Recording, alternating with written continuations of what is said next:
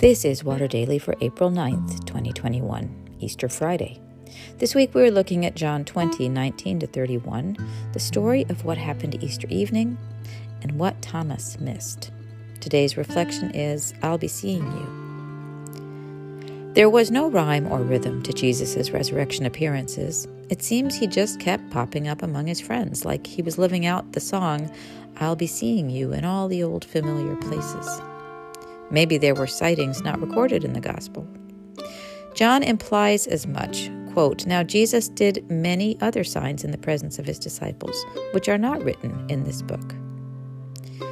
One that was written in John's book occurred a week after his appearance to his disciples. Quote, A week later, his disciples were again in the house, and Thomas was with them.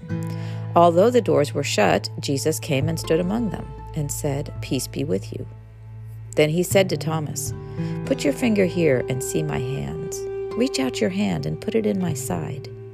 Do not doubt, but believe. Thomas answered him, My Lord and my God. Jesus said to him, Have you believed because you have seen me?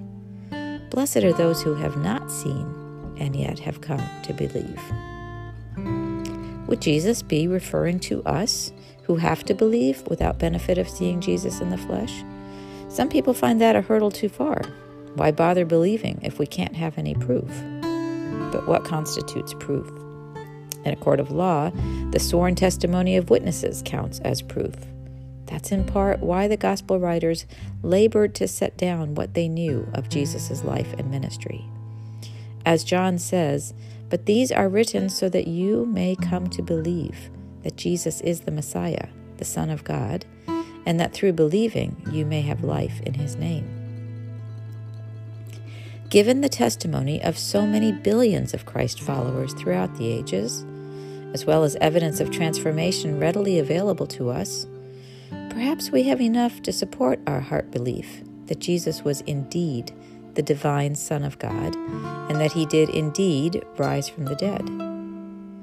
Yet so often we let other evidence, the sad record of man's cruelty to fellow inhabitants of this world, and our shameful disregard for the just allocation of resources, count for more than the case for the defense. When we allow that, we close off avenues of life for ourselves and others. John suggests that there is a payoff for believing, even when the evidence seems stacked against us. We receive life through believing in the power in the name of Jesus Christ.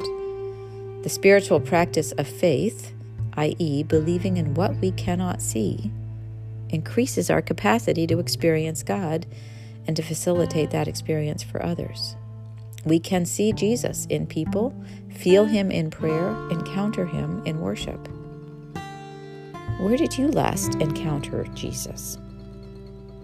Was it in some ministry or conversation? In something beautiful or deeply moving? In a question or an answer? One way we might exercise our believing muscles is to make a note at the end of each day, one way we bumped into the risen Christ. When we tell each other, we all build up our faith muscles. As that old song goes, I'll find you in the morning sun, and when the night is new, I'll be looking at the moon, but I'll be seeing you. As we truly learn to discern Jesus wherever we find him and believe, we will find ourselves living more fully and deeply the life he died and rose to make possible for us.